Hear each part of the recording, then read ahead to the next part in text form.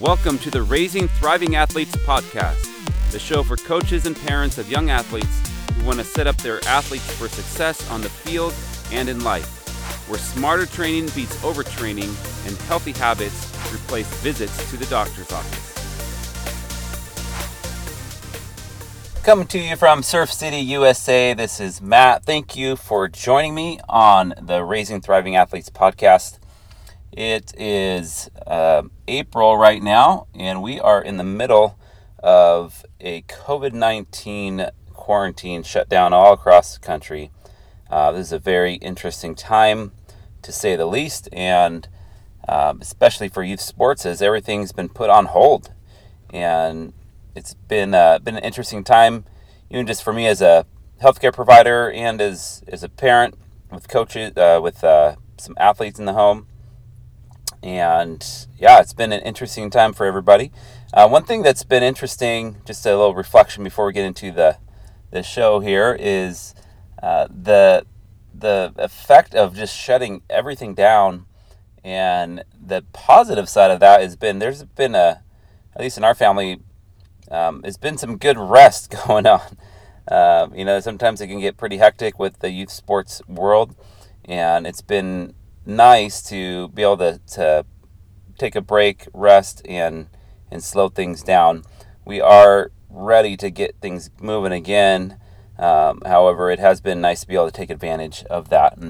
And another thing with this whole COVID-19 thing is we've done something at our clinic, and we've released the Thriving Athlete 101 course for free for anybody who wants to take it. And if you want to take advantage of that, you can go to sportschange.com, and that's an online course that we've designed to just teach basic fundamentals and foundations of preparing as an athlete. We go over nutrition, hydration, soft tissue mobility, a bunch of essential habits that is good for youth to develop. And another special thing, we've added a nice feature on that for coaches.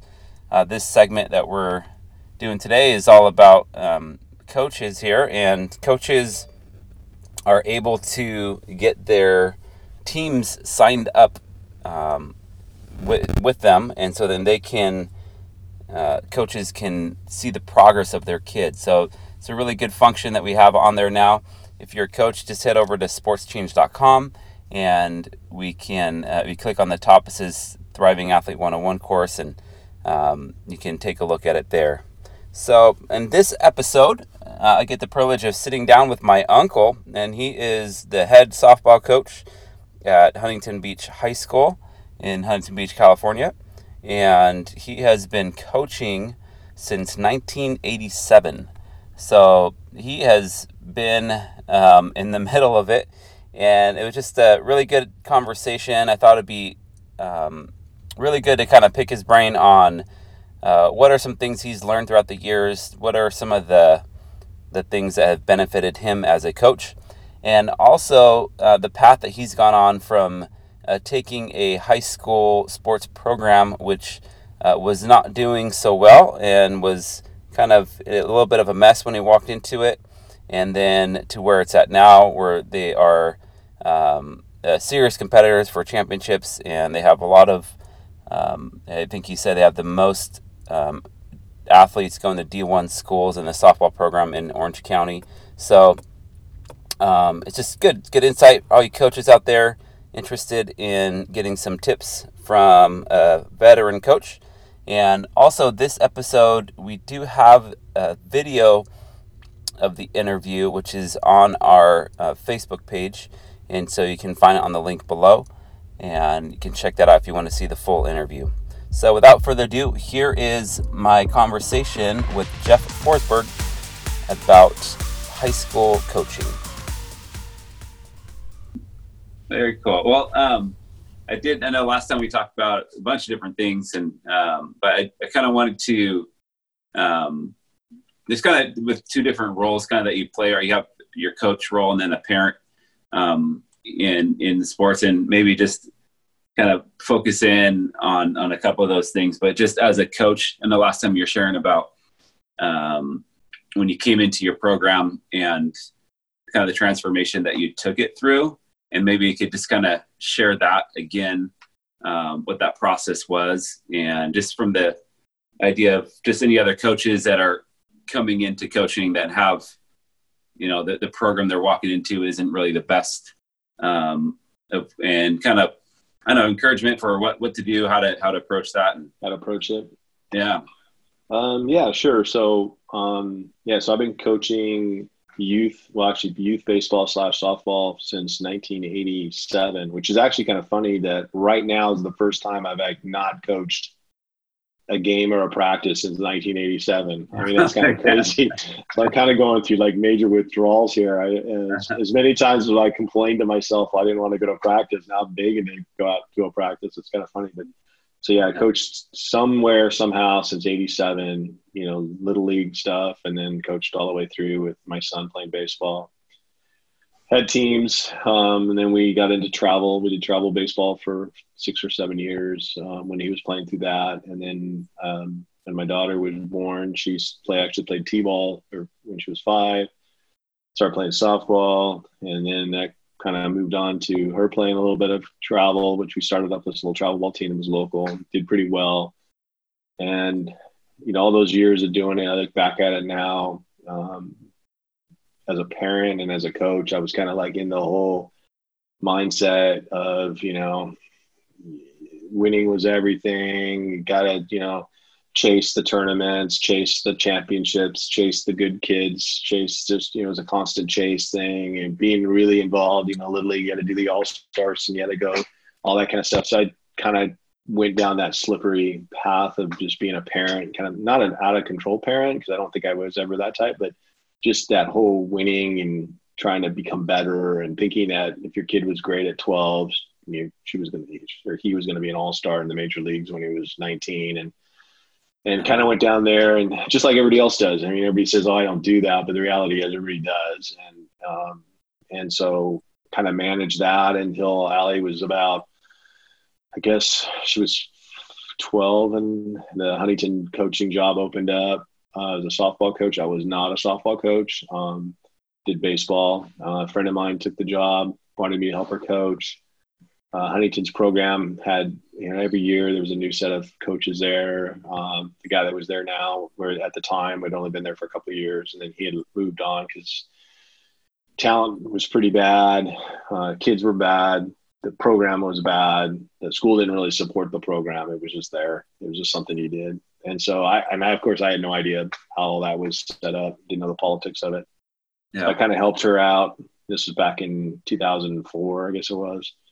Helped her out. Told her I'd do it for 1 year. I didn't have any kids playing. Allie was still in grade school, and did it for 1 year. And then about 5 games into her first year, the lady that I was with decided to quit and walk away from it. And so it sounds like that's what happens in rec leagues. You get roped exactly. into it, right? The same thing. I totally roped into it. Yep. And so he always had this visions, I think, when I was younger, and when the kids were younger, it was like the pinnacle of youth sports was high school. It's like, oh, wait, I always remember saying, well, once you get to high school, all things are going to be so different. The reality is high school is the same as youth sports. It's just the kids are older. Yeah. There's no difference whatsoever. It's all the politics that happen in youth, which still happens in high school. So or worse. Yeah. So, but we, being kind of naive to it all, I kind of sat there and said, "Oh, once we get to high school, it's going to be the golden goose. We're all going to be excited and everything. We don't have any problems." Well, the Huntington program was not that golden place to be, and we had 11 kids playing softball at the time on 2 teams, which was kind of a challenge because you play with 9 in each game, and we barely had enough kids to even play 1 game, let alone 2 games. Wow. And so when she quit, I figured, oh, I'm out of here. This is not really for me. I was still a baseball guy. And then we had like seven freshmen that were playing. And he kind of sat there and said, I'm checking out. And then they were like, oh, you please stay. We're here. We're freshmen. And the kids were a really good group of kids. And so I said, all right, I'll tell you what, I'll stick it out for 1 year and then I'm out of here. So I knew nothing about the sport other than girls played. That was it. And I knew it was kind of like baseball. And so we finished the first year, and we weren't very good, and we worked at it. And then, I don't know, something changed. I think once you got the kids a little bit older, for me, I realized it wasn't more about, it had nothing to do with the wins. It really was to prepare them for life. And it came full circle, because now here we're all sitting in quarantine. All the sports, the whole world has come to a stop. And I feel my kids, and that kind of gets back to the little letter that I wrote to them. I think my kids are so prepared now to handle the world today, based on what they've learned over the years by playing softball with me, than any wins, losses, tournament, championships, playoff games, all that stuff just kind of gets replaced year after year, where the individual doesn't. And so I think that's kind of what I told them. I said, you guys just want to be the light to somebody right now. And I think these kids have learned that over the years, and I'm seeing that. So then I'm thinking, well, maybe the way we handled all those years of craziness in the beginning helped kind of mold me into to see things a little bit differently, and to see things in a different perspective for these kids, especially the high school kids. And so kind of stuck with it back in 2005, stayed with it. We ended up getting a field on campus. We were one of the few schools in the league that didn't even have a field on campus. So we ended up working that angle, got a field. Once we got a field, kids started showing up. School started getting behind us. They realized that I was not the normal coach they probably had over the last 10 years there. Or just was there to win, or a bit worse, which I think is happening a lot now, is I didn't have a travel ball team, so I wasn't coaching there to use their field for other activities. I was just there to use the field for the high school activities. And so I think once that all kind of settled and the kids started showing up and they started buying into the program, we got pretty good pretty fast. And the winning stuff all came. I mean, we've done extremely well over the last 5-6 years. We've had probably the most kids in Orange County go on to Division I schools. We've gone each year, we get better and better in the playoffs. Last year we lost in the semifinals. Theoretically, this year we were on track to lose in the finals.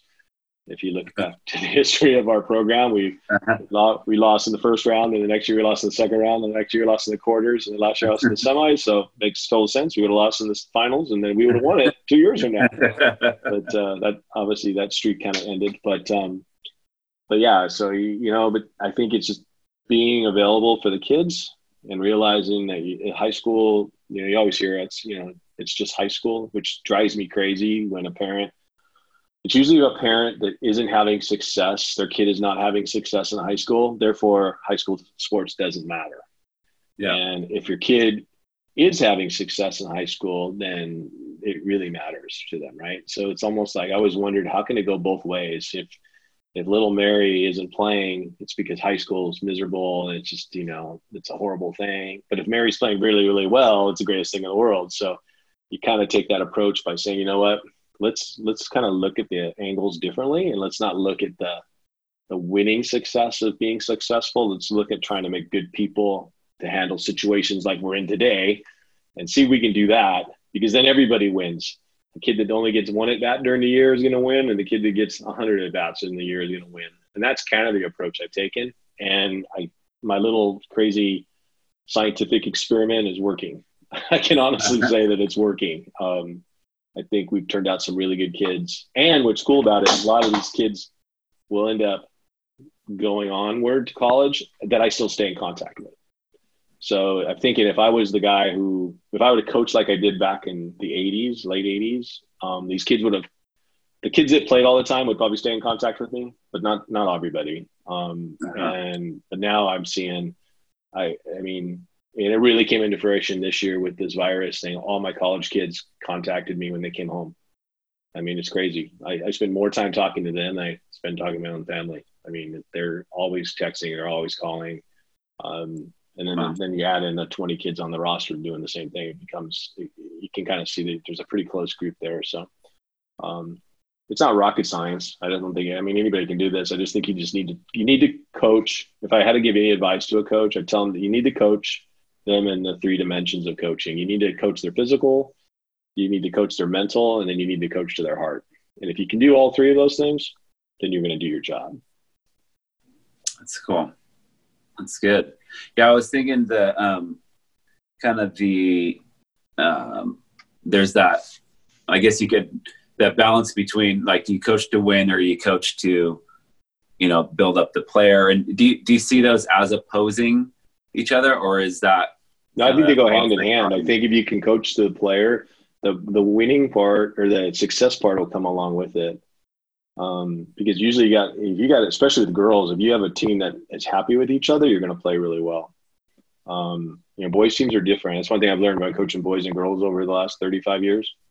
Boys don't need to be best friends with each other and still do well on the field, where girls need to be best friends to do well on the field.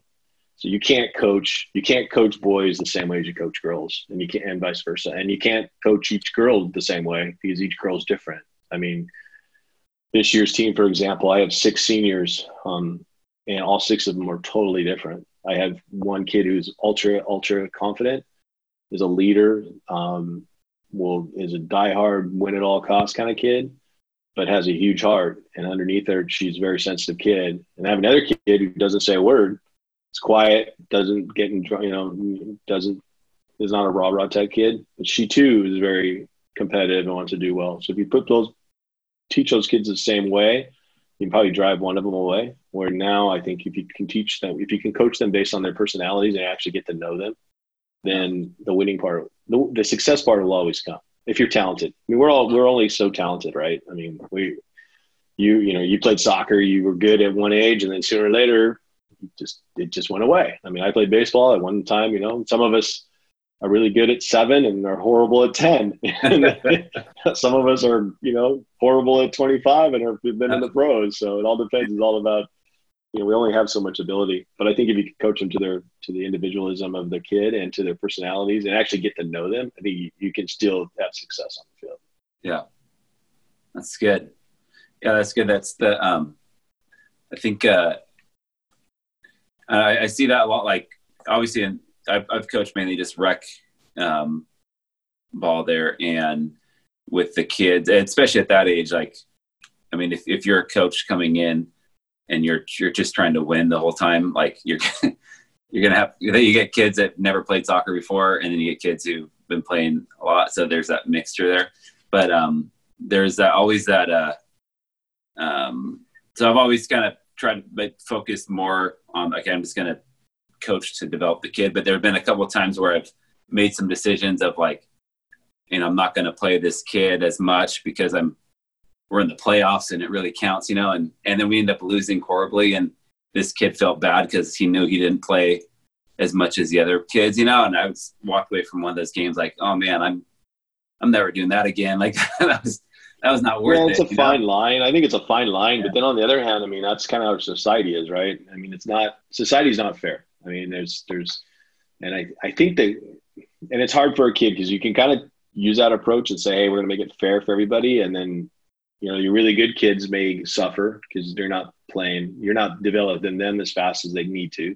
Yeah. Your bad kids you're just trying to get them to learn the game and understand the game. So you're trying to move them up, and then you have the whole, game part actually, but life's not fair. And that's kind of what you tell these guys here. I think, to me, the best games I've ever coached is I've gotten everybody in. Out of, a couple of years ago, we beat Los Alamitos in a game at Huntington. They were ranked pretty high, and we beat them in, I think it was like 7-6. It was like the last inning we scored a run.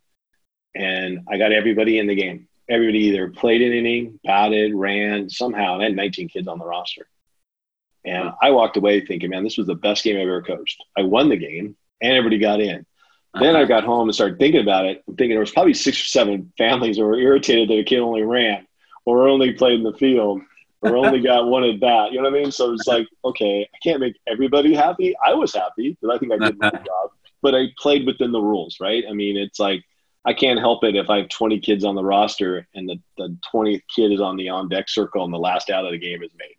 I feel bad. I was like, I didn't get, her an at bat, but that was the rules. I don't make the rules up. So as soon as you realize that, I think if you're just fair, if you're fair to the kids and you give everybody opportunity, and I think that's the important thing, I mean, certain kids are going to rise to the top, and they deserve to rise to the top. And you, as a coach, I think would do disservice to them if you didn't make them rise to the top, right? That's good. That's good.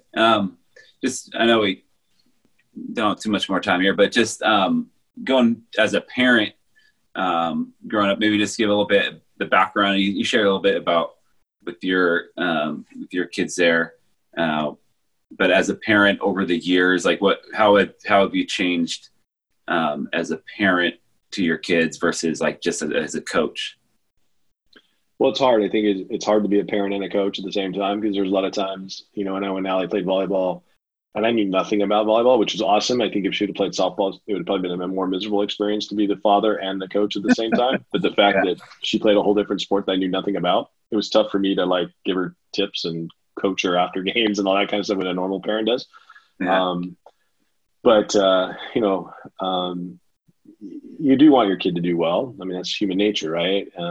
And if someone says, "Oh, I don't really care," they're not telling the truth. I think everybody wants their kid to do well. I just the thing I've tried to tell my kids over the years is, just work as hard as anybody else, and if you walk away from it and you felt like you gave it your best shot, then the only person you need to kind of answer to is yourself. So if Allie played a volleyball game and thought she did the best she could and only got 1 point and, didn't do what, I wanted her to do, but she felt like she did and helped her team, then there's no reason for me to sit there and try to tell her something differently as a parent. So it's tough to be the parent and the coach. I know what's worked well for me over the years is like when I did coach my own daughter, I usually let my assistant coach kind of be the person to talk to her. And then he let me talk to her daughter. And so it's almost like we flipped roles because, especially with girls, the last thing she wants to hear from her dad is, why she dropped her shoulder or didn't swing the right way or something. But if he told her that, it was just a coach telling her that. It wasn't her dad telling her that. So we worked really well off each other that way. We kind of said, hey, from now on, you just deal with her. I'll deal with her with schoolwork and homework and all that kind of stuff and just life. And you deal with the coaching side. And it kind of worked out well. That's cool. That's good. All right. Well, Well, thank you. Thanks for the interview. Second time around. Second. That's what probably wasn't as good as the first one, but you get what you get, right? It probably wasn't. Yeah. Yeah, that'll go. The history of that tape will never be found. It was really good. Yeah, it was the best interview ever. Yeah, right. Exactly.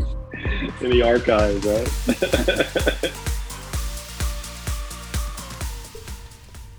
Well, there you guys have it. The conversation with Jeff Forsberg, the head softball coach at Huntington Beach High School, and it was just a real fun interview. I'm not sure if you caught that. I mentioned a little bit, but unfortunately that was our second interview. I lost the first interview we didn't record. So, but that was still a good one. And one thing that I loved that I want to take out of that interview right there, just kind of pull out, is the tension that we can sometimes have as coaches to either focus on winning versus building relationship and developing the player. And I don't think we ever like consciously say I'm just going to focus on winning. I don't want to focus on the player, but it can happen. And I think what I love about his story is that as he's grown and he's developed and now he's looking back over several years of coaching, is he can see the effect of the relationship he's developed with his players, and how much more valuable that relationship is, and how that development and that focus on relationship actually leads to success. And so that's one of the funny things about success, is that if you try to just focus on gaining success at all costs, you end up not being able to hold on to it. But if you focus on the principles and the factors that lead to success in relationship and in a team and that winning, but you focus it from a healthy standpoint of building that relationship, that in the long run it turns into that success, that long-term success. So just a little bit of a focus here on coaches and developing programs. So if you're out there, keep up the good work, keep working hard. You will have one of the awesome things about being a high school coach, I believe, is that you have the the potential to really influence these kids in these really essential times in their life, and that the principles that they learn they're going to carry throughout their life. So hope you enjoyed this episode, and remember that the skills that we learn that we develop on the field are with us for a season, but the effects of it last a lifetime.